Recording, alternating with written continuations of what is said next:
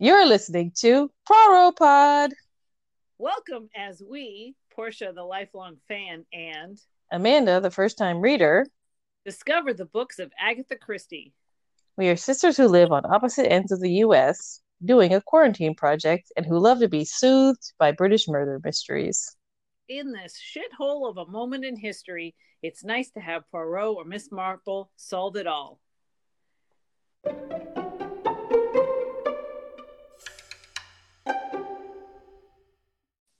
Hello? Hello? Yes. We did it! Why is 2021 so easy but so hard? That's a very good question.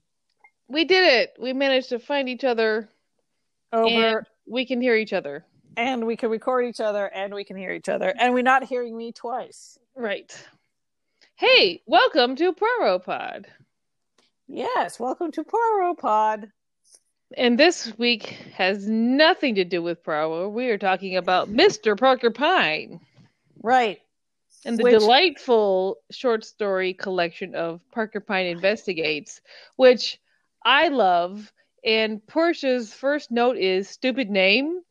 So the only clearly Portia is these. It's funny because these ones that are off-brand Agatha Christie's are like clearly always my favorites, and Portia's like loser. It's not so much that I don't like it; it's more that he doesn't actually do very much investigating. That's true. And he keeps telling us that's not what he does. Right. So he's like, I don't investigate. And then I'm like, so why is the name of your the book Investigates? Okay, that's valid. That's very valid. So, but yeah, I mean, I enjoy it and I found it fascinating. And you got to think about, I read this when I was in high school and how he viewed relationships and unhappiness. Yeah, seriously, right? So the basic premise of this guy is that he's got an office in London and a staff of people, and he has an ad in the personals. It's on the front page of the London Times. It's not just in the personal, but it's on the front page. Right, but this is because the London Times would have like ad section. But you don't have to go deep in to see it. So most people had seen his ads because they're like are at some point on the front page. And all the ad said was, "Are you happy? If not, consult Parker Pyne," which is really ballsy, because now that we know so much about mental health, like he's, saying, "I'll fix unhappiness." But right. He's not fixing unhappiness in the way you think he is. He's not. He is the untherapist. No, He doesn't fix your brain. He fixes your life. Yeah. You don't have to do any work. You don't have to accept the world the way things are. None of the things that an actual therapist would say to you does he do. No, he changes your life or your circumstance in a way that doesn't necessarily have your consent. Right. Because he's just like, the reason you're unhappy is because of this. So I'm going to do this for you. And you're like, actually, and he's like, no, just trust me. And then the reason why that he says he can understand unhappiness and solve it is because he used to work for, the way I would describe it now is the Census Bureau. Forever. Right. So his reason is always statistics. Right. He's like, yeah, I study people and basically there's only 5 kinds of unhappiness. Which I don't think he's wrong about that.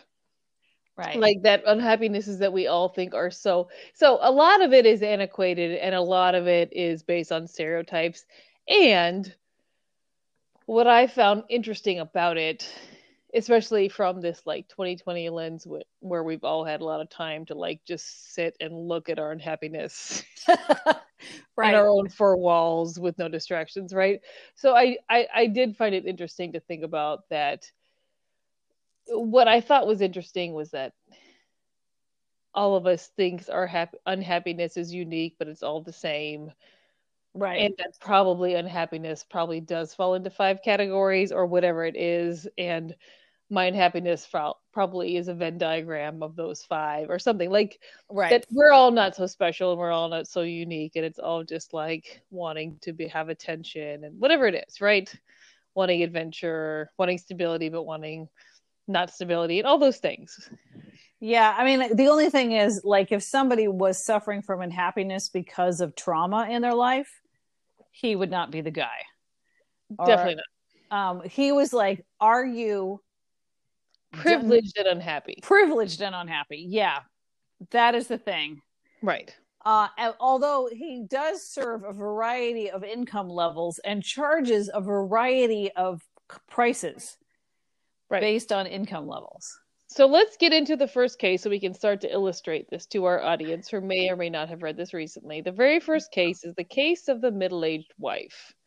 And this woman is dealing with this, she's basically sounds like waiting to exhale. She's helped her husband build up his business, and now he's built up his business, and now he's running around with a young woman from his office. And she's just like, but now that we finally made it, could you take me out? But instead he's taking out a young woman from his office.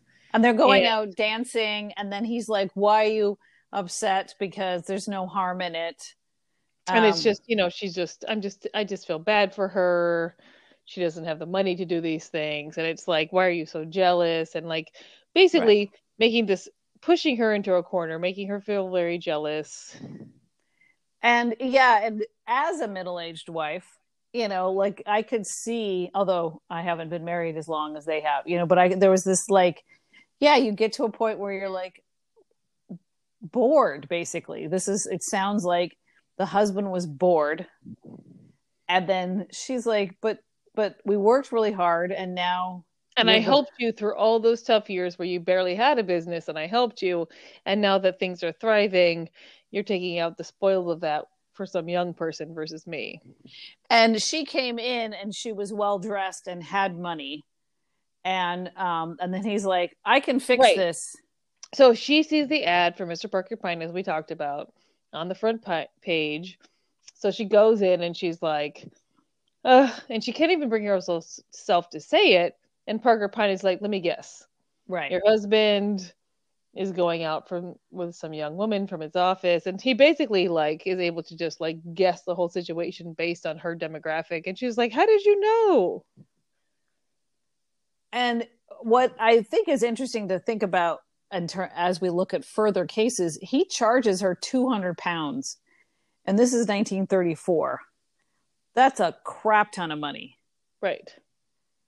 And he's like, and what I love is that he's so arrogant about it working, and that she's going to do it. He's like, £200. And she's like, afterwards? And she's like, no, up front. And she's like, what? And he goes, yeah, I know, that's weird.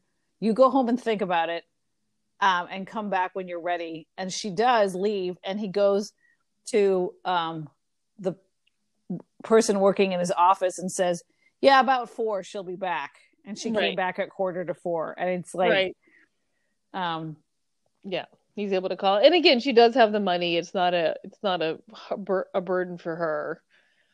Right. Because and then you can see where the money goes, because he gives the money for her. So basically, Mr. Parker Pine has this gigolo basically take her out. And the term that they use is lounge lizard. Right. Young, so pretty guy. This young, pretty guy starts taking her out.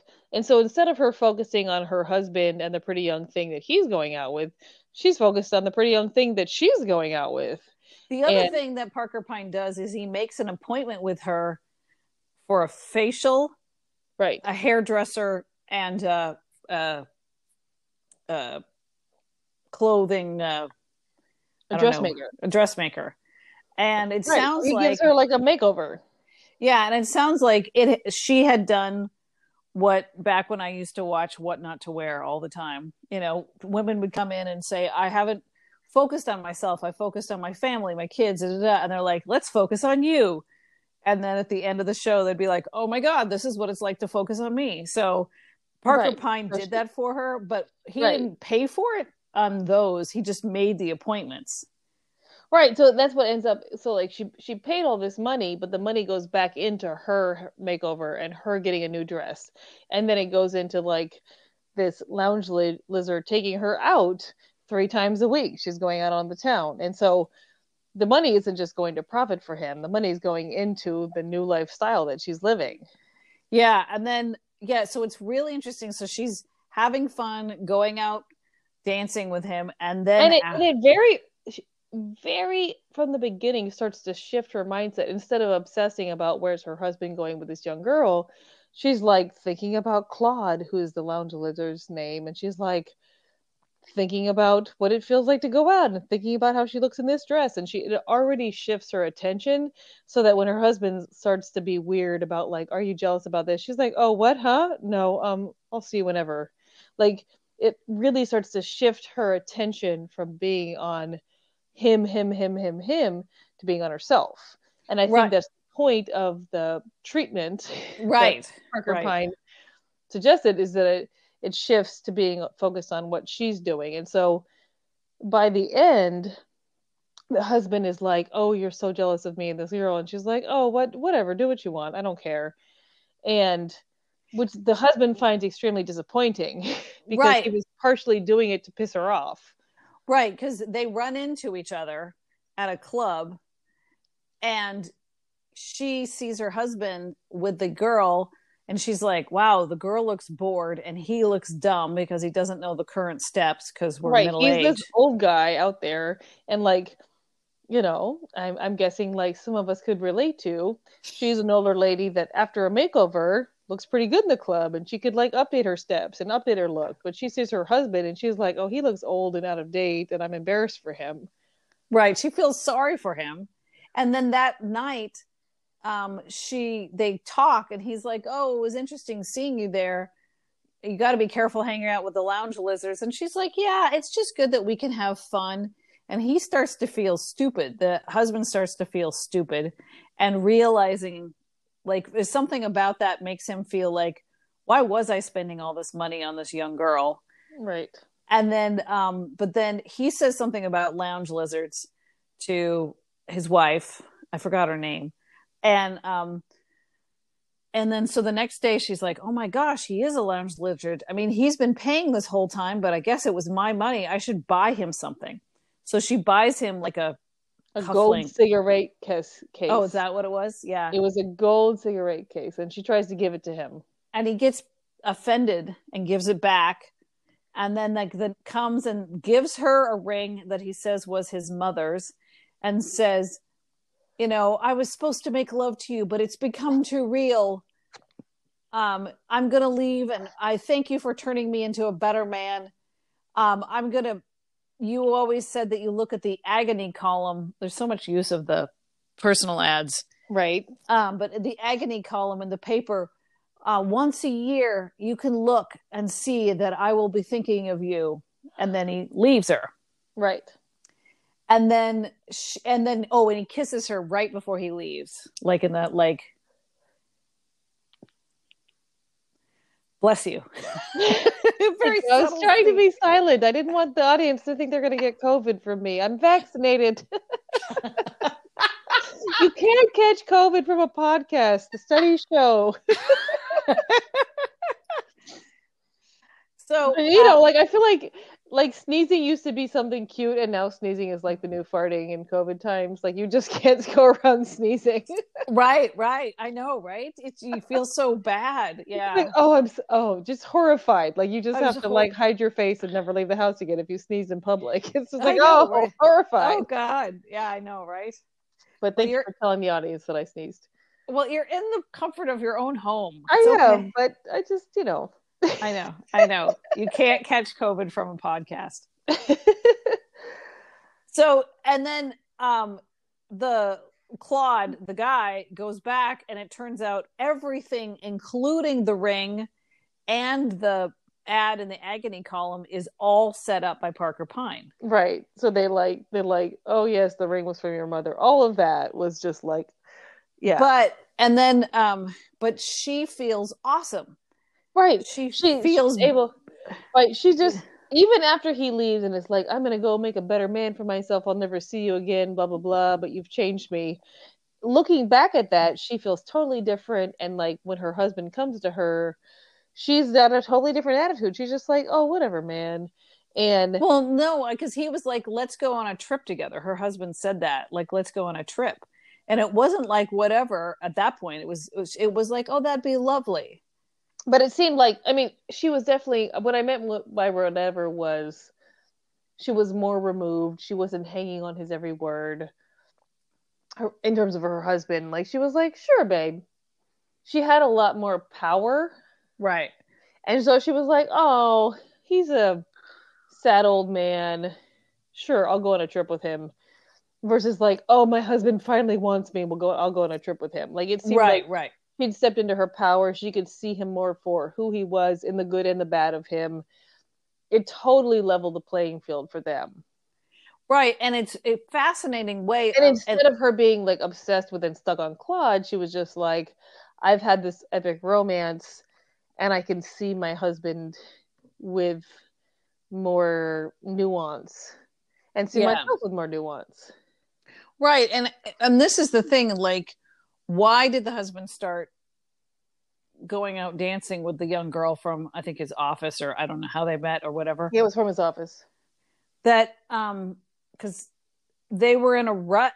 They worked hard together. They probably never had any fun. They didn't focus on taking care of themselves or making themselves feel pretty or all the things that you do when you're courting. Right. And this happens in long-term relationships where after, you're just like, oh, let's focus on groceries and laundry and and you don't get to focus on, I mean, that's another thing. On dating. Yeah. On dating, like COVID has made it very hard because there's nowhere to go out. Right. And then for us with young kids, we couldn't get a sitter. So if there wasn't nowhere to go and no one to stay, right. so like if you never get a reason to get dressed up, right, and focus on yourself and making yourself feel good because you're just focused on, I got to get my job done, I got to do the thing, I got to do this, and you never do that, your relationship doesn't have any spark. Right. So the reason he was with that young girl was because of that. And that's why when his wife wasn't jealous, he was like, oh, what? Because he was trying to get something, even if it was anger, Right. And yeah, he definitely said, like, once she wasn't jealous, that it made it not worth him for him. And he didn't realize that before. But once she wasn't jealous, he was like, well, what's even the point of running around with a young thing if your wife's not even going to get mad about it? Right. And then, yeah. So, yeah, they both got these romances that reminded them they were probably sexual beings. Not that Agatha Christie would call it that. Right. But, and then when she went to the dressmaker and the spa and the hairdresser, they were like, oh, it's, such neglect, like, so she wasn't doing a lot of what we now call self-care. Right. She wasn't doing those things to make herself feel good. Right. And so what an interesting way, because, as I said, I read this in high school. And so thinking about like that a long-term relationship needs sparks, needs not threats necessarily, but definitely needs you to be interested in yourself. And so it's interesting. Yeah. And when I read it when I had never been in a long-term relationship, and then reading it after I'd been in a long-term relationship and am middle-aged, then I'm like, yeah, if because that's one of the, as I said, not being able to get dressed up and during COVID makes me feel blah. Right. It's true. It's so true. So, anyway, so it's interesting. Like, so as we mentioned, this was all manipulation, right? Parker Pyne did this as entirely as manipulation. Right. So how like ethical his plans were for making you happy. But it worked. But it worked. But what if he had said, this is what you need to do, right? Would that have worked? Right. Because the Like therapist. But I think that's the point, is that one, I don't know the timeline of different schools of therapy and when that all would have happened, but I think that manipulating the world is a more fun fictional way to read about it than someone doing therapy work. Fair. Even today, I don't want to read about someone doing their inner work and the woman realizing that she's been giving too much power to an external locus of control of her husband. Like, and not focusing on herself and not yeah. I mean, like, that's the work, but that's not fun I mean, that's a read, but it's not a fun fictional read. True. I mean, I think there's a value in, I think even if it's unrealistic, there's a value in looking at like manipulating the situation, you know? Yeah. I mean, that's what most sitcoms and rom-coms and all those are about, are like, where does the situation change the person, right? We know that in real life, the person has to change the person and the person has to change their situation. But it's fun to read about the way the situation gets manipulated to change the person, which is what all of these stories are. Yeah. That's the basis of his work. Yeah, and the very last scene, the guy who works for him comes back and says, this is what it said in the ring, and this is the day, and it's supposed to say always true on this date, and they're going to pay for it for 10 years. And then he's like, oh, okay, after this and how much going out, this is how that much was the profit fascinating thing. So Claude, the lounge lizard gigolo, was like, this is fucked up, man. And Parker Pine was like, what? You, who's like clearly, like, from his past, the dirty rotten scoundrel of many years. Right, like definitely getting money. And at least now he's doing it for good. He's doing it to, like, you know, under Parker Pine's framework, this woman is getting like her power back and all these, you know, she's still getting her groove back, et cetera, et cetera. But he still felt weird about it. He felt guilty about it. But clearly, from the way that Parker Pine describes him, he'd been doing this for years for non-altruistic reasons, just to scam women. And so he actually writes in his notebook, like, interesting side effect of a conscious growing in this lounge lizard. Yeah. So, yeah. So he clearly got kind of attached to the woman himself. Right. So, yeah, because it's interesting because, and I was thinking about my period of time after I got divorced, because I did have to, I remember talking to somebody else about this, date my way into having a better self-esteem. Totally. Because I felt like I wasn't very valuable. Oh my God. And that's what's interesting. I think there's a lot of things in fiction where, and probably in nonfiction too, where the protagonist, whether it's a fictional person or a real person, or it's me, is like, I'm not healthy enough to date yet. But so many times we get healthier through dating, right? Like, if I'm broken and I'm sitting by myself being broken, I might stay the same for 3 years. Right. But I date this person who reminds me of my ex, and I'm like, absolutely motherfucking not. And that makes me stronger. And then I date this other person who's a new kind of fucked up, and I'm like, absolutely motherfucking not. And that makes me stronger. And then I date a new person who's healthier, and I'm like, huh. Well, and this for is me, uncomfortable, but I'm learning. And they don't break up with me when I do weird shit, and I'm learning. And I feel like I have, both you and I having been through breakups and stuff, like, I have felt guilty for not having been fixed, air quotes, before dating, but also knowing that like I couldn't have been fixed without the dating. Like it's life experience, and that's what I think. A lot of these Agatha Christie books are fascinating because of these questions that they have raised, which I did not know because I thought they were murder mysteries. But I think often we this has come up before in some of our other episodes. Life experience is how you get better, and I only get better through experience, and like lack of experience keeps me in the same place. And maybe some people become Miss Marple and become Poirot, Right. but like for me, I typically grow through experience, and me without the world, I just keep being the same old. I get stuck in the same place. Yeah. So what I was going to say for me, then it was kind of like him saying, go out, get new clothes, have a facial, change your hair. I did that. And then I'm going on dates, and then people are like, I would like to date you. And I had to go, like, really? Like, there was a while where I was like, really? You think I'm interesting and attractive? Because I had, at the end of my first marriage, felt not interesting and not attractive. And so I had to have multiple people.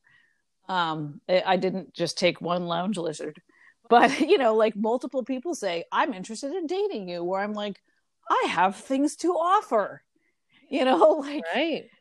and so that's where it's interesting that resonated with me reading it now. Whereas when I read it the first time, I was like, oh, okay, so there. But this time I was like, oh, that's kind of like, and in that case, in the case of, there was no saving my relationship that wasn't about going back and rediscovering myself so that I could go back to a husband who would, because that would already but ended. But for me it was that, like, oh, that's what he's doing for her, is going, remember, you have value. Oh yeah, I forgot about that. Right. And I totally agree with that. And I think I went through the same thing. And I do think that the gender piece of it does have a value. Like, I think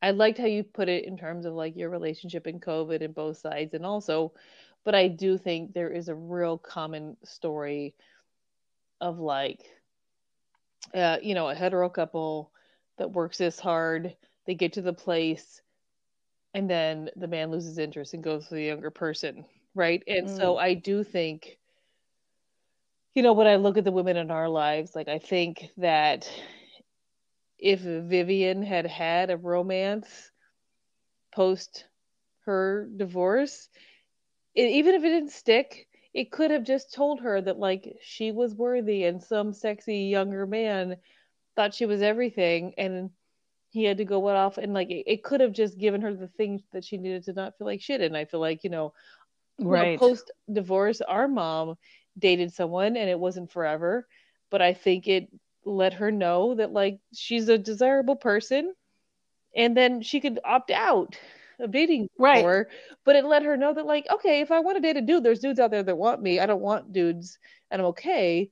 But I think it got her groove back enough to be like, okay, these men that are bullshit, like these men that lose interest in their marriage, don't have to define you. And I do think there's a Right. real gender piece in that, where like there's a thing where like older men lose interest in their marriage and run off with so and so, and the woman ends up feeling valueless. And Right. so someone Right. who comes in and holds up a mirror to you and is like, look at girl, you're beautiful. Look at you. Right. You're hot as shit. Anyway, people want you. And then she can be like, yeah, but I'll go back to so and so because Right. it's the time that marriages got back together. Or I'm going to be fine on my own, but I have the self esteem now to be like, yeah, people want me. Right. Right. Because you're right. That's the interesting It's thing. not totally gender free. It's a common trend with men doing this and women feeling Right. like left behind. And so I like the story of it because while it was sort of like maybe stereotypical, it's also stereotypical for a reason, because that's a Right. common story of like a man does this and this, and then like because middle-aged men can get younger women because of financial power. It's a thing. Right, right. And I wonder, well, I have a couple of thoughts, like if they were to have him come to see Parker Pine, what would he say? Right. There's another story later that's like that. Yeah, there's a reverse one, but no, I meant the guy who started seeing the younger woman. Like, what would have been like that? Like the stereotypical, my wife's just boring, or she's not paying attention, or we just do the same thing. And then there's this young girl, and she's interesting, and she's giving me attention, and she actually pays attention to her clothes, or who knows? But why would he go in? Yeah, I suppose he wouldn't go in. There would be no reason to. He'd go. To him, he's just like, everything's great. I have a wife who's devoted to me, and I have this younger woman that's also interested in me. It's awesome to be a man. Right. Well, I wonder, because what's interesting, and I don't know if it was just that Agatha Christie wrote this because of the times, or could you do this? Like if they were to ever make a movie version of this, they would make them all sleep with each other. Well, obviously, right. And Agatha Christie didn't. Like, she got one kiss, and that was all she needed. And that's true. Because I have had things that were just like, there's so many things that are so much. Again, when Parker Pine is talking about it to his secretary or whoever, he says a romance can be more powerful than what did he call it? A fling or whatever. Like, it's almost more powerful because they didn't sleep together, because they just had a kiss, because he was torn. Whereas if they slept together, you can think about how good the sex actually was. But when there's a kiss and the hint of sex, the potential of sex is often much better than the actual sex. And the potential of sex, right? All of the pent up whatever. Right. And the wonder. It didn't even feel puritanical. It just felt like, in this case, actual sex would have probably made her feel weird because she was still married, and would it be that great and all the things. But just like a kiss and all the potential, was so much more powerful to her, and I think that can be true. Right. Because real good sex has to be based on real good chemistry, and it's not that common. Right. The potential for sex is so much more common. Right. And so that's the romance, because she could always be like, I was attractive and he kissed me. And he wanted me. He wanted me. And most that's all of us, she needed wanted to know. Is most of what we want. Right. Like, that's all you needed to know. Yeah. Yeah, I totally. Anyway, so that's one of my favorite ones of the short stories. So we'll get to the rest of these premises of the 5 kinds of being unhappy. Yeah, so that was the case of the middle-aged wife. And then the second one is the oh man, you say it. Discontented. Thank you. Discontented soldier. Too many S's for me. Which was actually really interesting. Yeah, especially since it turns out at the end, spoiler, that he had 2 clients. Right. So this man comes in, and he had been all over the world. He'd been a soldier, and he's stable and living life and everything, but he's kind of bored. And just side note, he's been all over the world because this was, back when England was a freaking empire and colonized everywhere. So he was a colonizer, right. Just, Right. But he came back to England, and he was single, and he had enough money in the bank, but he didn't have any friends, and he was just bored. And so they have him go out to lunch with another person who works for Parker Pine. Kind of like apparently the female version of Claude, like a right. But apparently he's distractingly beautiful. Like, whenever they described her, I was like, okay, like, what does she look like? Like, I'm trying to get, because they described her as so beautiful. But like that But for he, this soldier, she was too much. He took her as like she was too. he was like, she's too much. So she tried when they went out to lunch. She paid attention to the women that he did like, and so Right. she comes back to the office and she's like, okay, to Parker Pine. She's like, this is his type. Right. Like describes it physically. Yeah. And then they give him an address to go to. And he's supposed to meet someone and say something. But on his way there's a woman who's saying help and trying to get away from two men Who were like and struggling and like bad guying her so bad. yeah, yeah. And they did hire people of African descent for this scene, which, Did they? interesting. Yeah, Oh, remember? No, I don't remember that. Yeah.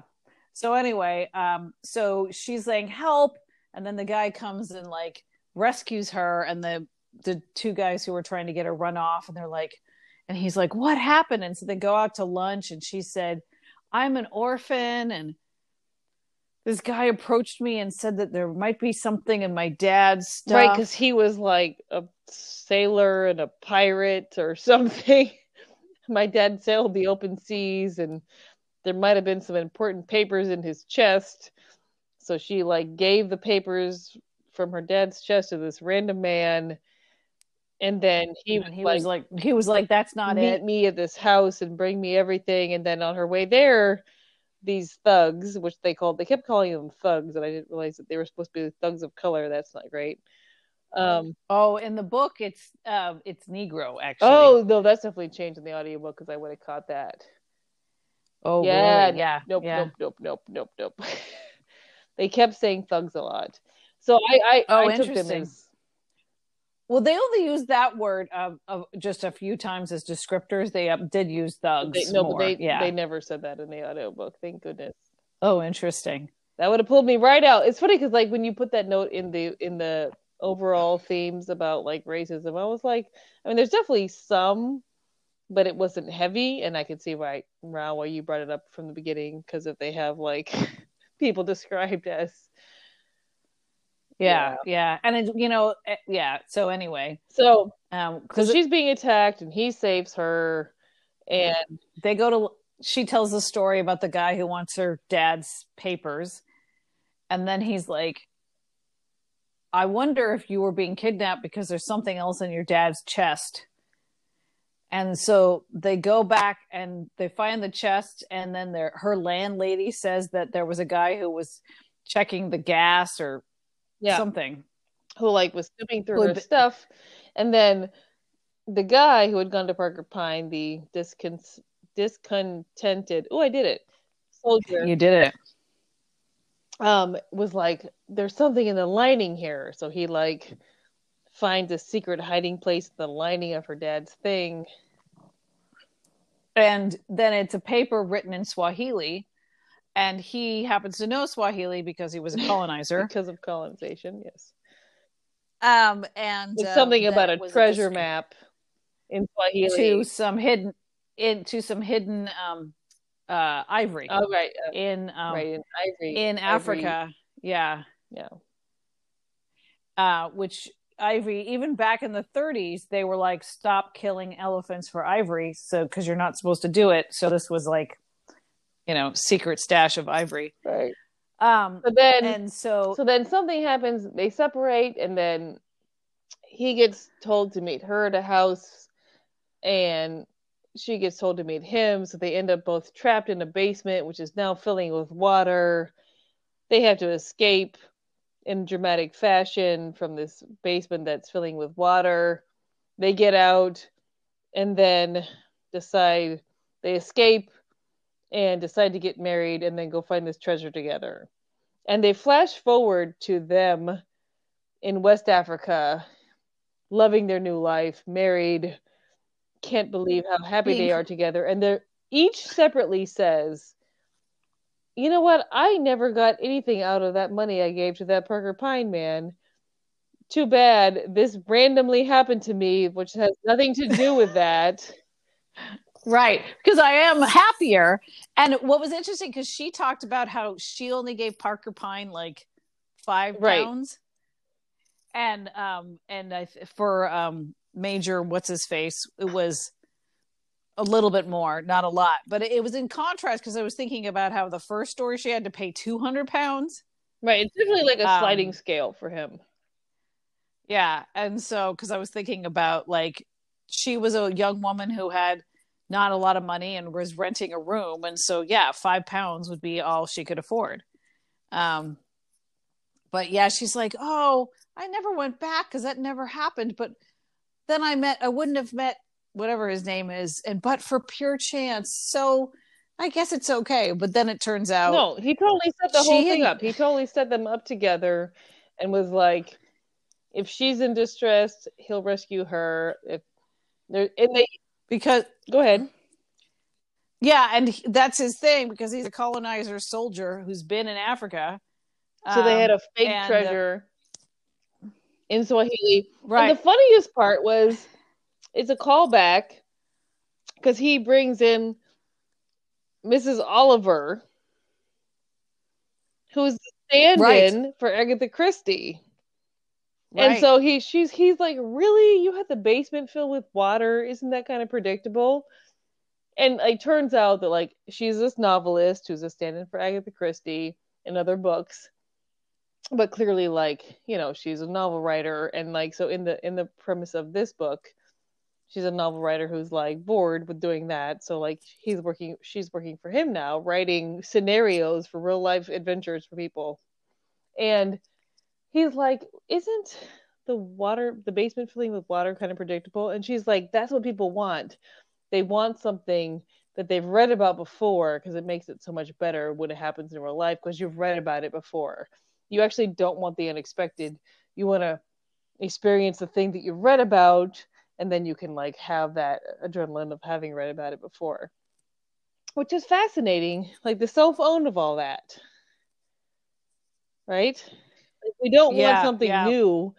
We want something that we think we've thought about before. Read about before, or whatever. Right. So yeah, but turns out basically both of these people paid him to make them less unhappy, and he basically set them up together through a fake emergency, and they fell in love and moved to Africa to look for this fake treasure, but in the meantime they've fallen in love. Right. And so like there's the rescuing scenario, and you know, like that makes him fall in love, plus they had already asked him what his type is, and you know, so like yeah, so there's all sorts of things to make it happen so that they were less happy. And then in 20 years they can get bored with each other, and then they'll have to go back to him so that he can create a romance for him. But it was funny how they both, in their internal monologue, were both like, I never got anything out of that money I gave to that man, but this happened to have happened, so I guess I'm okay now because I am happy. But they don't realize that they were set up. Right. It was cute. Cute. That was a cute one. The next one is not one of my favorites, but it was okay. So it's called The Distressed Lady. And so this lady comes in who's pretty well dressed, and she's like, oh my gosh, I've done something stupid. I've thought about stealing from my friend, but I need to get it back to her so that she doesn't know that I took this. And it's this whole convoluted thing, like, I stole the jewelry and I need you to return it because it's my friend, but I was losing. It was this whole thing. Right, because she's like, we're now not even speaking to each other, but I got to get it back to her because she's going to have it appraised. And if she doesn't, she'll know that it was me because she gave it to me to take to the jeweler, and then I did a copy. And so can you help to get it back? And so Parker Pine comes into this situation because apparently his two loungers, the two beautiful people he has working, also can dance really They're well. also professional dancers when need be. As we all know, Portia, every attractive person is also a very good dancer. Right. That's how it works. There's no training. Right. Yeah. So they go to a party at the person's house that she said to switch the fancy necklace, I think. And then turn off the light, switch the necklace, or is it a ring? It was a ring. Maybe it was a ring. It was a ring. Right. Because Claude was dancing. Yeah, Claude was dancing and slipped off the ring. And yeah. Anyway, but then the lady comes back and she's like, "Oh, thank goodness you did it." And then he's like, "Yeah, just to make sure, I had a professional jeweler look at the ring before we switched it, so I wouldn't make sure that that I didn't actually make a mistake." And then it turns out that it was the whole convoluted story was all a lie, and she was trying to get Parker Pine to steal the ring for her. Right, she was trying to get him to steal the ring for her, replace it with a paste replica. There's a lot of paste replicas in this book. Right. So you basically you have nice jewelry, and there's a, what they call paste. So it must be like a fake jewel version of the same jewelry, and you swap it out. So basically, she was trying to actually get Parker Pine's people to steal the real jewelry, replace it with a paste replica, and give her the real one, and get him in trouble when they figured it out. But he was too smart for that. And so he was like, he actually charged her for the expenses only, but didn't charge her any money, and was like, no, I'm going to give you back the fake ones, and I'm not going to charge you because you're the worst. I'm not going to make you happy. I'm not making you happy, so I'm not charging you any money. Yeah. And because her whole thing was a lie. She was actually basically the maid who had worked for this rich lady and came up with this whole scheme. The whole scheme was very convoluted, which is why I think I didn't enjoy it that much, especially since once he knew that the ring was fake. Why did he go through with any of it? Why did he go through any of it? Because they looked at the ring before they even started it. So why send the dancers, have them turn the lights off? Why did they do the whole thing? And then take her ring off and put it back on, but leave the real one on, and have Claude have his moment with the lady just to have nothing happen? Right. I mean, I guess it was setting us up as the reader. Another story in this where a similar thing happens, where I'm just like, well, once you knew, you didn't have to do that. Right. So it was a little bit. That's a very good point. And on the first read, I just was like, "Ha, Parker Pine figured you out." But on the second read, I was like, "But why? Why did he just not be like, nope, we're not doing any of this?" Right, because once they saw that the ring was fake that she gave him to swap, then he could be like, "Well, this is a fake ring, so I'm not going to do any of it." But the only thing is that as a reader, it was one of those tricks of trying to get us sucked into the story, and then the surprise twist to find out that it was, which is why I felt like it worked on first read. First read, you're like, da, da, da, and this is happening, and then shock, it's all fake. But in the second read, you're like, this doesn't make any sense. Why would Parker Pine go through with it? Right. But then there's nothing to read, so I get it. So the next one is probably my least favorite story. Really? I like this one. More because it was a failure on Parker Pine's part. I liked it. So the premise, it was kind of similar to The Middle-Aged Wife, but reversed. So they'd been married for 9 years, and she was hanging out with another guy, and who was more artistic. The wife was hanging out with this other guy who's more artistic and wanted him to come visit. And the husband was like, "I adore her, but I'm kind of a loser, so I should probably just step aside." Okay, so what happens is The husband comes into Parker Pine. He's like, no, it's not gay. My wife wants a divorce. She's been hanging out with this new guy. They're into arts and culture and all the things. I'm an oaf. All I know is sports. I don't know anything. I'm a loser. She's right. She should go with him. But I love her and I don't want to let her go. Can you help me? I've read your ads. And then Parker Pine is like, no, you idiot. You should see yourself as valuable. And it was funny because it was like a girl, look at yourself. You're fantastic. It was like kind of like girl pep talk that girls give each other, but it was like a guy giving it to a guy. So it was like being about sports is valuable. Like, who cares about arts and culture? Like, she should care about sports, and you have given her all the power. And you could read that scene very misogynistically, and you could read it in sort of like, whatever you're into is a thing that's valuable. Like, don't sell yourself so short. And that's how it actually came across.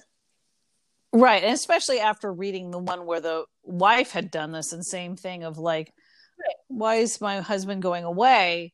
This one, it was more, you could kind of be like, oh, you also need to be taught that you have value. Right. And that's exactly it. Like, and that's why it was kind of nice because the first one had started out in the reverse. So in this one, you could just be like, yeah, you've abdicated all your own power, all your own value in this relationship. The only value you see is in the other person. So of course, the only value they see is in themselves. Like, you don't see value in you, so they don't see value in you. And so there's a reading of that scene that's very like, man, bro, gross. But there's also a like, oh, he's a nice guy, and like, he's not the worst, and like, he's undervalued. Yeah. So kind of same thing happens, similar to the first story, where like she gets the vamp to basically go and make the wife jealous. So they're like staying at their country house because these are all privileged people. And they all go and stay at the house. Right. So while the husband is, heartbroken over his wife, she's got a friend there, and then like a woman friend, and then the husband has this vamp from Parker Pine's agency come and be totally into him, and she's totally like just oozing sex, and he's totally uncomfortable, doesn't want to kiss her, doesn't want to do anything. But she's so good at this that she totally flips the wife into jealousy, and the wife's boyfriend is there, and she makes the wife hate her boyfriend, and she makes the boyfriend like her, like, so that no one likes the wife now. Everyone likes this new woman. But then the very end, this woman who works at Parker Pine comes into his office and is like, oh my gosh, it's exhausting. I've been trying so hard to get him to pretend to like me because it was such a struggle. But finally we came to a head where he's like, I don't even need you. We can just get divorced now. And the husband announced that. But then the husband comes working, running like in. With each step along this process, the wife is more and more like, wait, what do you mean you're not into me? That's so hot. You're so sexually disinterested in me. We all know we're all drawn to sexual disinterest. Right. So then the husband comes bursting into the office and is like, darling. And the woman working for Parker Pine is like, say what? And so then the wife comes chasing. Oh my gosh, I wish you could see this. Sushi is on her back legs. Oh my gosh. Can you see this? I don't know what animal is out there. Not impressed. So for our listening audience, the cat is on her back legs at the window, just scratching at the window, looking at some kind of animal. She's kicking their ass, whoever they are.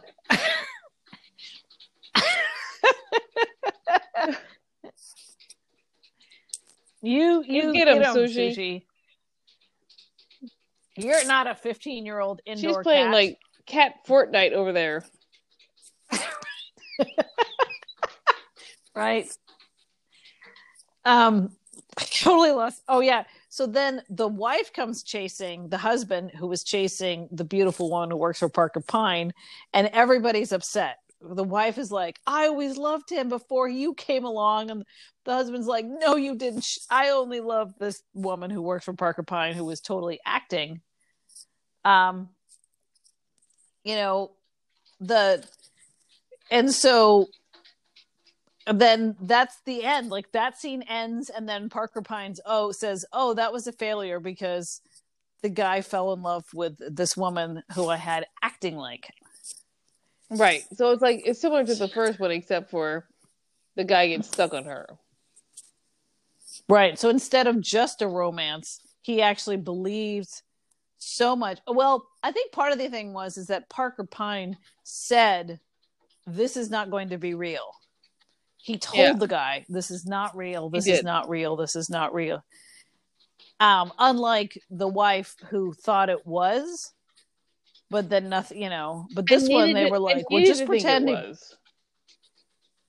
Yeah, the psychology was definitely different. The way he handled the psychology of each one,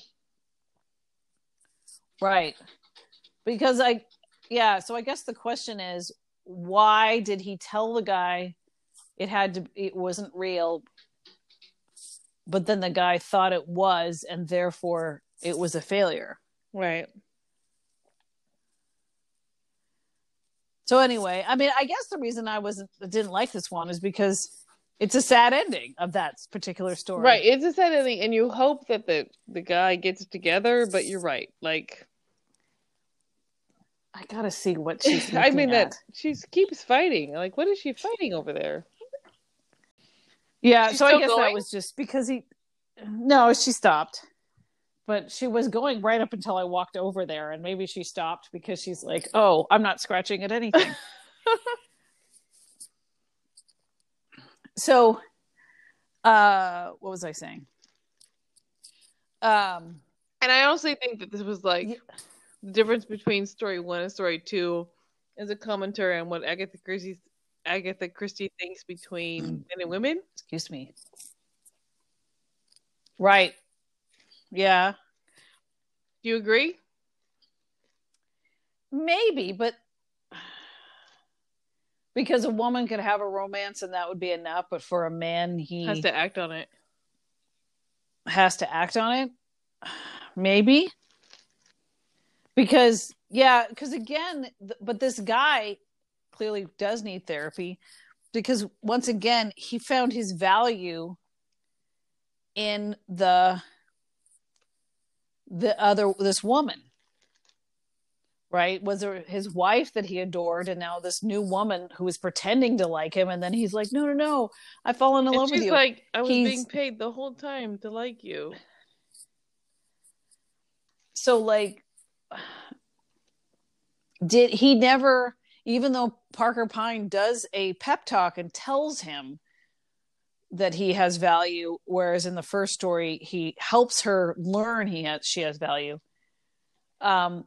he still never felt valuable. Yeah. Wow. So yeah. And this is probably my favorite. It's so cute. Is it your favorite? Cute. It's so cute. Okay, so new guy comes into Parker Pine's office, and he's like, I have nothing to complain about. I have a wife and I have kids. We've worked hard. We're coming more middle class. We can pay for all the food, and we're doing all the things. We've worked. And the wife actually went to the coast with the kids because we can actually afford to do that for the first time.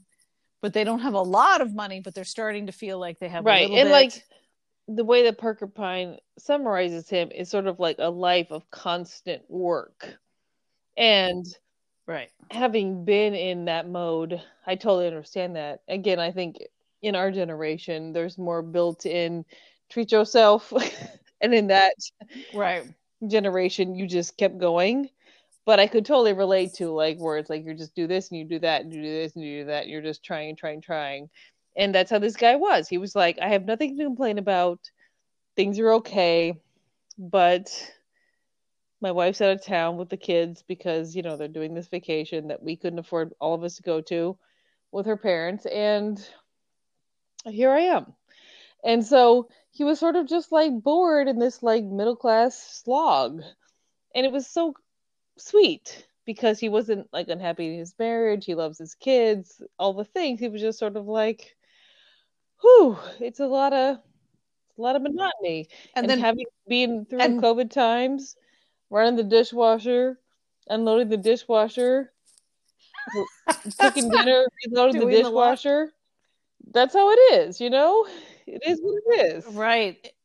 It is what it is. And and Parker Pine's, because he says, there's nothing to complain about. I have lots of blessings. And Parker Pine's like, yeah, but when you have to count them, Right. then you're like, ah. And then he's like, I don't know what I want. I don't know what I want. And Parker Pine was like, you want to live gloriously for 5 minutes? And he's like, yeah. He's like, I wouldn't say that, but yeah. I just want something interesting to happen. So this is the most fascinating thing. So then they show a scene of Parker Pine going to this club, one of these like exclusive clubs, and he meets with some diplomat who they've been having trouble figuring out how to send these papers to the League of Nations that are gonna like share some invention with the League of Nations, and it's not going to go for profit. It's going to help the world, yada, yada, yada. These rogues want to interfere with it because they want to make money off of these things. And this man who's closely connected to that is like, there's someone with the office who's probably compromised. Everyone else will be known. Who are we going to send? And Parker Pine's like, I got a guy. Or maybe he asked the guy, Parker Pine, do you have a guy? And he's like, I got a guy. So he sets up this guy who wants adventure into this very, very, very risky situation where he could actually get killed because it's very high. Like it was real intrigue. International espionage stuff. And it's some kind of formula. It's a formula that's going to save the world. But they're giving it away for free to the League of Nations instead of selling it. Right, selling it, or yeah. But he doesn't tell them what it is because he knows that if he knows, he'll fuck it up because he's just some goofball guy. Right, because he's not actually a spy who could. Yeah. And so he tells him it's something about the Russian crown jewels. And so he sets up this guy. Bolsheviks. And he puts him on a train to Geneva or whatever. And is like, you have something about the Russian crown jewels, and the Bolsheviks are trying to get you. And so he gets through and he passes it off the formula, but he doesn't know it happened because it happened so seamlessly. It was boring. Right. He took the train and then passed off the thing, and he was like, oh, that was boring. So then he's sitting in Geneva at a bar, and this guy comes up to him with a Russian beard and goes, I hear we have a friend in common. PP are his initials. Okay, you're going to get on this train. You're going to meet someone. These are the passwords. And I want you to do whatever you can to help them. And then the guy's like, right? Finally, this is the real thing. Right. Which this is, because spoiler, it's a fake thing. He already did. He did a real, actual important thing, and by the end, you find out that the bad guys like tried to screen him to see if he was carrying it, and they were like, "This is just a goofball guy who's obsessed with bullshit." Right? Because Parker Pine didn't tell him what he was doing, so he looked like a dumbass tourist on this train. So they didn't even like kill him, which is good. Right. And so so the cute thing is like after he does the real mission, that he's totally set up to do this fake mission where there's like this fake guy with a Russian accent, and there's a countess, and he's got like blah blah blah. Which turns out, the countess is the same beautiful lady that he has in Parker Pine uses for everything. And so it's like intrigue, jewels, and countess, and right. So they're on the train, and she's like, they do the passwords, and he's like, oh my gosh, you're beautiful. And she had like somehow a Russian accent, even though, and then she's like, Boris is on this train. Do you know what this means? And he's like, I don't know what this means. And then she's like, he must not get the jewels. And so he's like, okay, I'll sit outside your room. And then he does, because he's so polite and doesn't want to do anything untoward. But then he hears something, and he goes into her room, and the room's been ransacked. She's tied up at that point. Right. And so he unties her, but they still don't have the jewels. So he's like, okay, I'll hide the jewels. And he figures something out. He actually does something in this fake intrigue where he dresses up as a ticket guy, the train conductor. And then because the bad guy was in there, he dresses up as a train conductor and then gets the bad guy out, and then sits up all night with the woman, and then they make it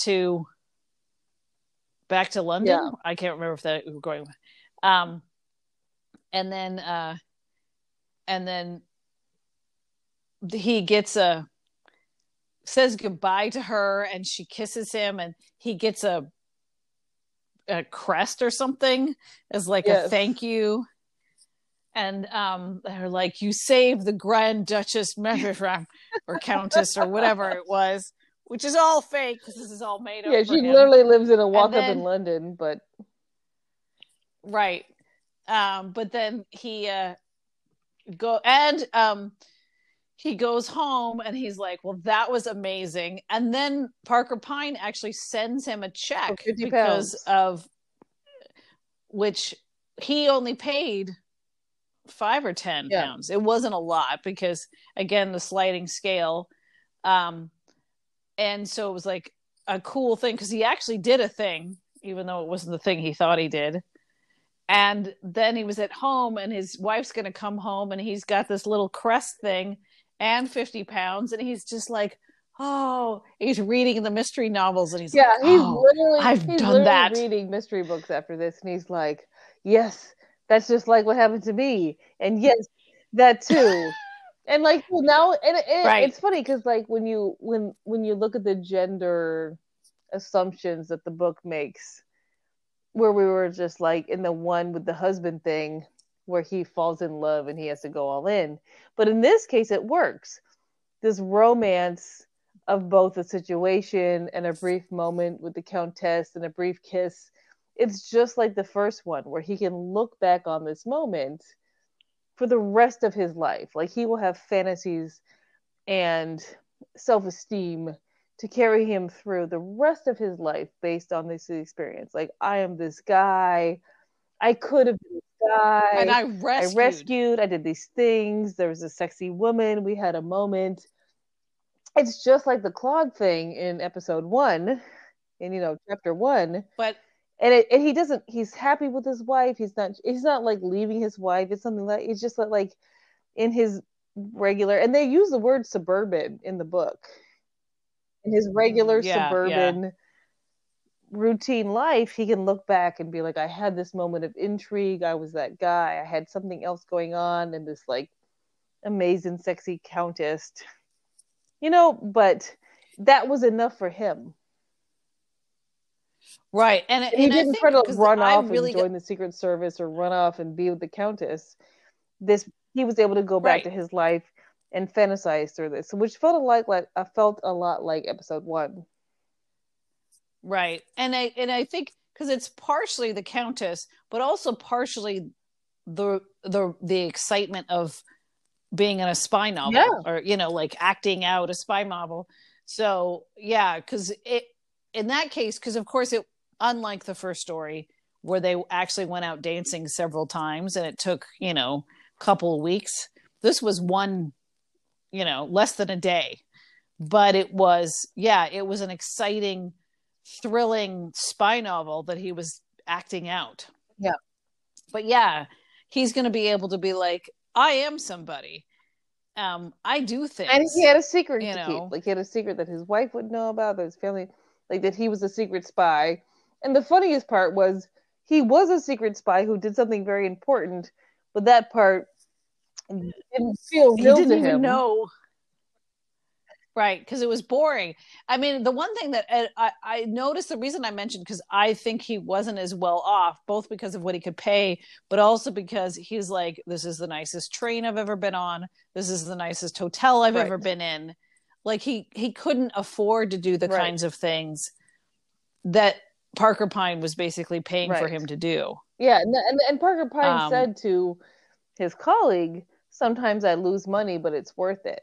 And that was the thing. Like, he probably lost money. He paid more on the hotel room and the train and all the like luxury things for this guy, but it was worth it because he wanted this guy to feel that. Right. And he, unlike the first lady, wasn't rich and bored. He was hardworking. And life is routine. And like, we've again going through quarantine times. Living in your own budget is boring. Getting delivery is more fun than just cooking at home and washing your dishes. Like, it is boring to do a good job of living within your budget to build yourself up and have a better life for your family. It's hard. And we all are venturing to do better with that, but like it's not fun. There's no excitement in washing the dishes, cooking dinner, and washing the dishes again, right? And that's, I feel, what he was in. He was in that cycle. Right. Where he's just like, the wife is great, the kids are great, but there's no variety in my life. And so now he could be like, I'm a secret spy. It was so cool. It was so cool. It was so cute. So I think we're going to end on this one, and this will be halfway through Parker Pine Investigates. Okay, so the last one, this is wild. And the most unethical of Parker Pine. The biggest win. Right. So you could definitely come down on many sides of consent on this one. So this woman comes into Parker Pine and she's like, look, the first thing she says is, if you're getting good at this, you'll tell me how to spend my money. And she has come up from nothing. She was just a hardworking woman whose husband was also working in a plant or something. He invented something, and then he had another invention after that, which just took off. And over the years, now she's a very rich woman. And then he passed away, and all of their children didn't survive either. 5 or 6 children that didn't survive until adulthood. So she has no children. Her husband passed away. But now she's a mistress, and she's bought this and she's bought that. She's got this apartment and that apartment. She's got these furs. She's got a country house. She's got everything. And she's not happy.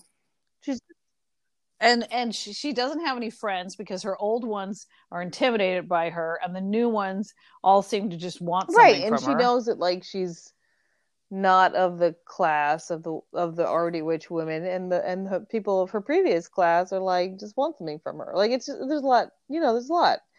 And so, and then he's like, well, Parker Pine's like, why don't you give it away to hospitals? And she's like, no, because we earned this like, money. Why would I give this away? I don't give this money away. I want to spend this money in order to be happy. Tell me how to be happy by spending my money. And then he asks for what, 500 pounds? A whole bunch of money. Maybe even 1,000. I don't remember, but it was a lot. I think it was 500. It was it was definitely more than all of the other ones, like way more than double all the other ones. But I can't remember. But it was like, she's got the money. Yeah. So she comes in a week later, and he is like, "Okay, great. We're going upstairs. You're going to meet with this specialist." And so he meets this doctor. He calls it a doctor. And the whole thing is preying on Agatha Christie's fetishism of Orientalism. Yes. But, because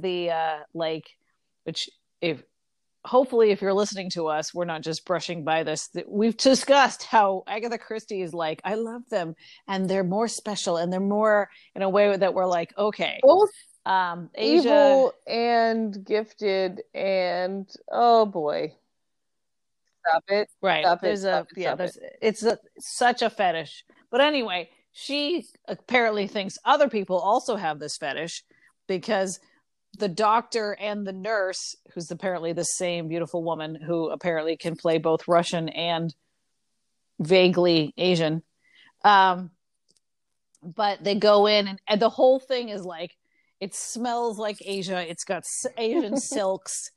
The whole thing, Right. they walk in and is like, I'm a doctor, but I'm a doctor from Right. the East. And here's what the West gets wrong. They only treat the body and we treat the soul. Right. I thought it was the mind. Whatever. Yeah. And so, but basically, the end of the story is she drinks a cup of tea and gets knocked out because there was something in the tea. She wakes up in some farmhouse and they're like, Hannah. And they're like, Hannah, you've been having seizures for a few days, but you gotta get back up on that plow. And she's like, the fuck is this? I am a well-to-do lady. I am a rich lady. And they're like, no, you Hannah, and you about to get back up on this plow. Right. And she's like, this bed doesn't feel like my bed. It creaks.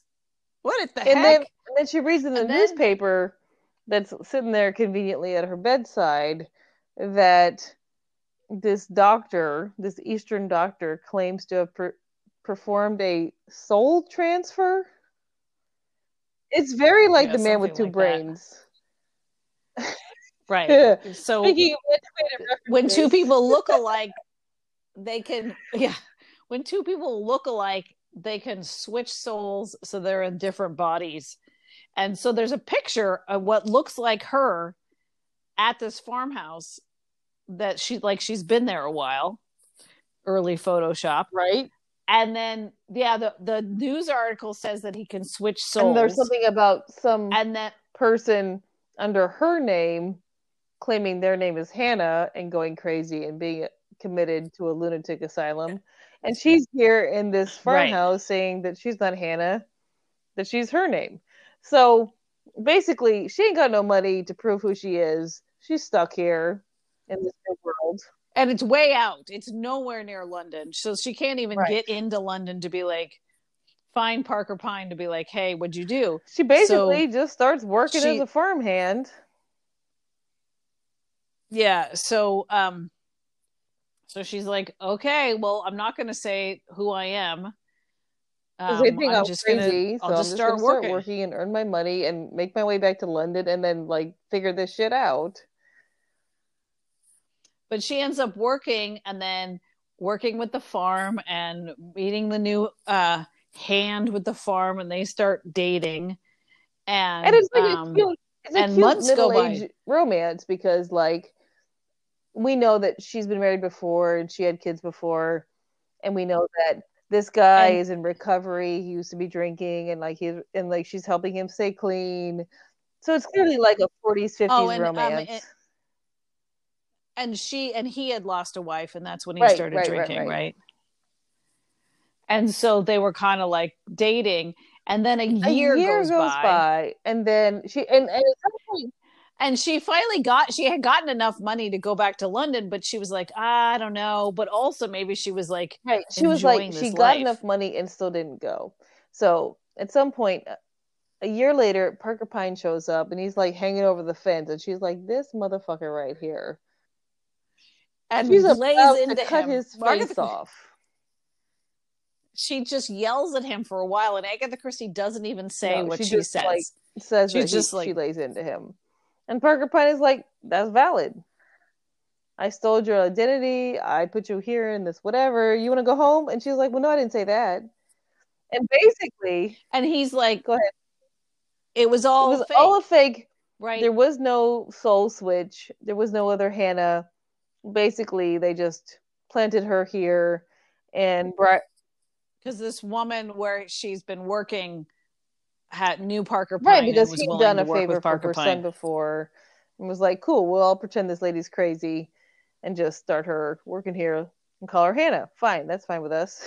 And so, she's pissed as basically he tells her that he's lied to her, and then And then she's like, well, you stole all my money. And And he's like, well, yeah, I did have you sign a medical, power of attorney while you were high or whatever. And while you were gone over this past year, I've invested your stuff and it's grown in value. So actually you have more And then money. he's like, so you want to go back to that life and you want your money back? And she's like, well, no, because No, what he said is, are you happier now than you were? And she's like, that doesn't matter. And she's like, no. Are you happy now? And she's God like, damn it, I am.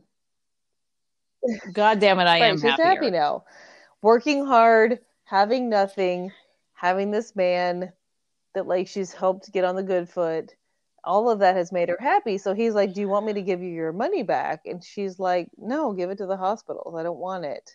Because she realized, and she said, don't ever tell, this man she's going to marry anything, because she knows that more money can spoil people. And she said she would only take enough so that they could buy this house that they were thinking about, because they both had been working for this other farm, but then they could buy a house of their own. So she was like, I only want enough to buy this house. Everything else give to the hospitals. And it was like, because they were going to announce their engagement like the next week. And she was like, we were going to announce my engagement. And Parker Pines was like, yeah, but now are you? And she's like, well, I don't know. Everything's different. And so basically in the story in that case was that like money didn't make her happy. Being able to buy the things that make her happy, having a purpose made her happy, like having work to do and having a relationship that had real issues. And maybe it would have been different if her husband had lived, but as a single person, having money, she was really bored and unhappy. And so like having literal work to do made her much happier. And then having a community with a person to love and a community to be a part of was everything to her. Right. And I think he read her correctly in terms of the class that she had come from and how like money could spoil happiness for her. Right, because Agatha Christie did a number of things of describing what this woman looked like, and she was not a beauty. Well, Agatha Christie thinks no women are beauties unless they're beauties. We're all dogs to her. Right. Right, except for Madeline DeSera, the one who works for Parker Pine, who apparently is so beautiful that everybody but the rest of us are no beauties. Like she's like, you're either a 10 or you're just shit. Yeah.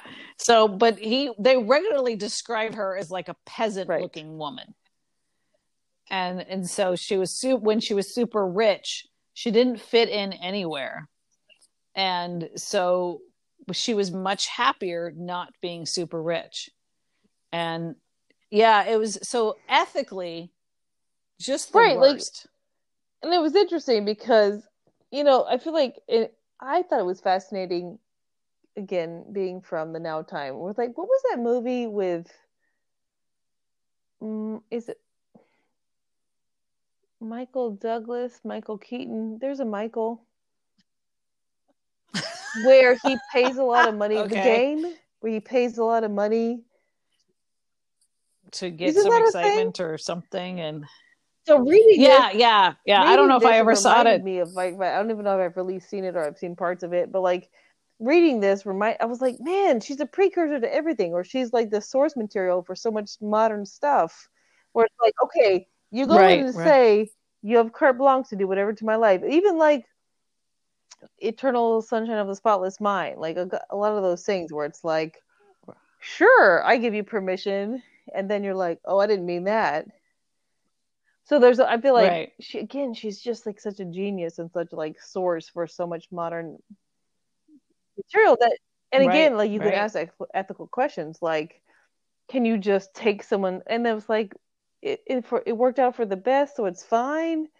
But did she I want her to have checked a lot of forms. I want to see the paperwork where she agreed. Right. Right, because what if Parker Pine had done this and then had stolen all There's her a lot money? of like relying Or on his individual ethics. right. And so, but I mean, it's true. She was happier after all this. And she chose to opt in. Like But at the end, he was like, "Do you want your old life back?" And she said, "Absolutely not. Give the money away, right. and And don't don't tell my even tell the husband, guy I'm going to marry that I and give the had rest of it money. away. I don't want it."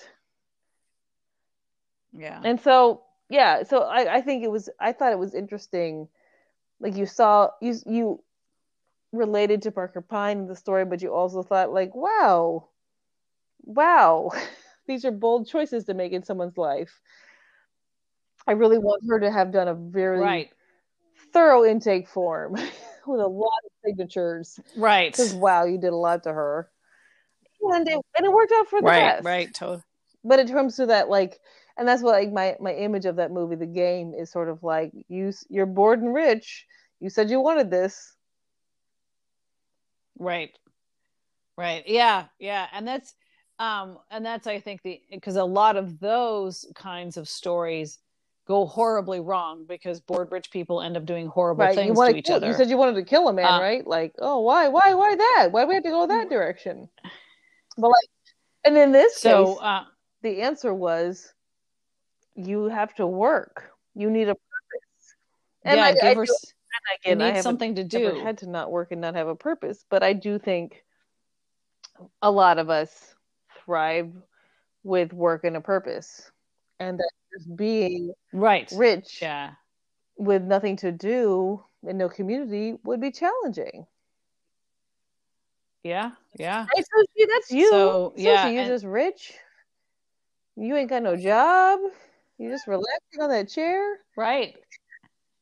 And then you're like, I need a purpose. Let me go scratch the window. And that's enough for her. That's enough for her. But some of us need to be Parker Pined.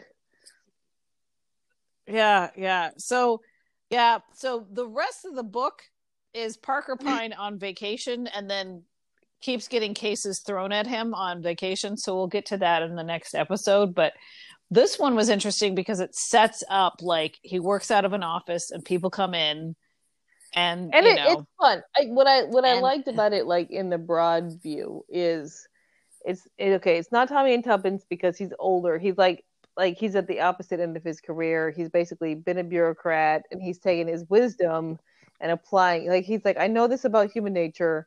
I'm going to apply it kind of in a Tommy and Tuppence way. Like I understand how people work. But because of his age, he's 100% confident. Like he doesn't start from like, oh, I hope they buy it. He's like, oh, I know what I'm doing. But he's still got that little like, elfish, magical, mischievous thing that they have. Like it's a similar energy, even though he's older. Do you agree? Right. Yeah, I guess I hadn't thought about it in that way because I was thinking about him, because as an older guy who was actually pretty arrogant, that he can be like, I'm going to fix your problems. What I find different from his arrogance is like compared to like Poirot is that like he lets you come to him and he's like, okay, you want me to fix your problems? I'll fix them if you really want me to. Like, I don't know. That's not that different from Poirot, but he doesn't feel that positive. You know what this actually is? It's Fantasy Oh my god, it's Island. Fantasy Island. See, she's oh my god, I never realized so much stuff. This is Fantasy Island, which of course is also dating us because Fantasy Island was on when we were little in the 80s. So if you're not as old as us, you're like, what the hell is Fantasy Island? But it was a TV show where people who were rich who wanted to fill some kind of fantasy and they would go there and it would fill the fantasy, but not in the way they thought it would. It would be just like this. You're unhappy because you have too much money, so now you're working on a farm and we stole everything from you, but now you're happy. Like, oh my god, it's so Fantasy Island. It's Fantasy Island. Mind blown. Oh my gosh. Mind blown. Mind blown. Did you think of that just now? Yeah. I just thought of it just now. And I read this back in the 80s. You think I could have made the connection, but I never. But of course, he does have a sliding scale. It's not just rich people. Right. Because Fantasy Island was only for rich people.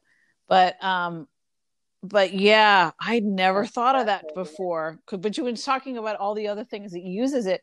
Because Fantasy Island wasn't as dark as some of the other stuff like you're talking about, like the game or whatever. Because it was primetime TV that I was allowed to watch when I was a little kid. So clearly it wasn't as dark. It was on after the Love Boat. Because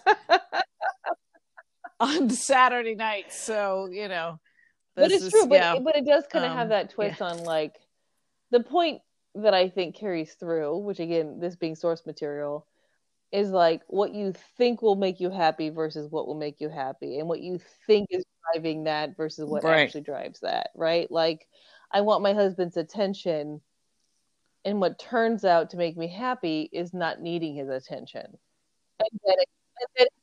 Is to feel good about myself. Along, yeah, with not needing it anymore because I feel better. But the thing that makes me feel better is that I don't need his attention anymore. I feel much better in my own skin. And it's great that he's now coming along, but that's a bonus now.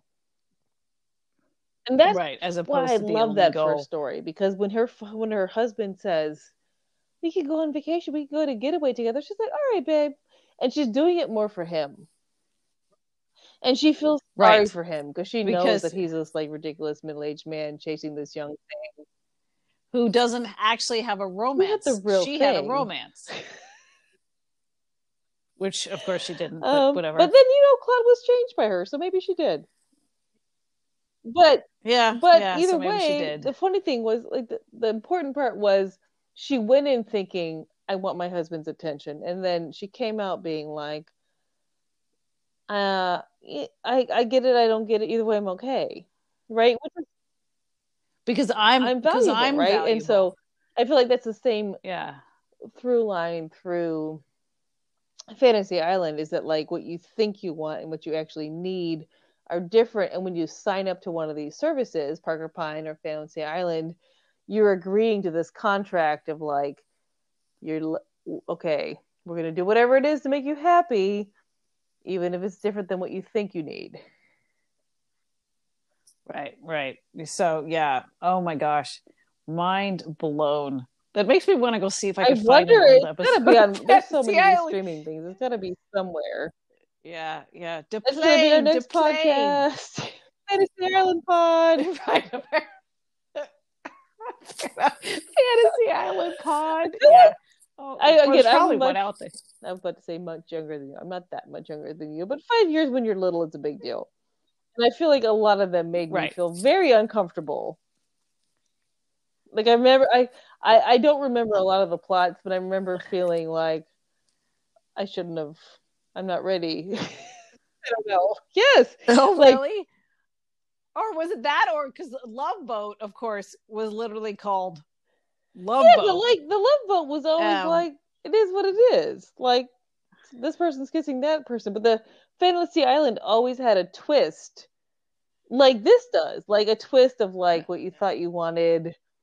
The consent issues. It's a little bit confusing. It's a little bit of a Venn diagram. It's a little bit of a spectrum. And I think I have a young awareness, and somewhere in my recollection have a young awareness of like the complexity of life from that show. So I'd love to watch it now. That's interesting. Like Love Boat was more just like, yay, I wasn't uncomfortable by sexuality in and of itself, but I feel like Love Boat Fantasy Island was more like a little bit twisted. I mean, and by twisted, I mean like there was a twist to it, Right. Now I only remember the plane to plane part and Mr. Rourke explaining who brought it up things in this context, and I think that's for a good reason. But now I'm trying to remember the thing. I think like they would have a couple come. They would have it, and then they would be like, "This is my gosh, we have to watch it. We have to go find an episode of Fantasy Island now." That's too funny. All right, this one was super fun. I'm a big fan of Parker Pine. When I started reading this, and I was like, Just when I thought I couldn't have a new character, Agatha Christie, that I was going to love even more. I love Parker Pine. I'm a big fan. Yeah. And we know nothing about him personally. Right. It's very different from Poirot. We don't know what he likes. We just know that people liked the way he looked, and so and even though it was weird, they always would tell him what's going. Like they like the way he looks, like he's Brad Pitt. He's got a calming presence. No, they would always say, "I want to open up to him because he has a calming presence." And he's not femme, they don't want to open up to him like in the Satterway way. Satterway, but he's just like got this like calming thing that they're just like, I'm going to tell him everything. So I was delighted with this. But we don't. I like the mental exercise of like, is it okay to fuck with people's life to make it better? Right, yeah, because there's a lot of like, oh, that was interesting. That was questions. Interesting choice.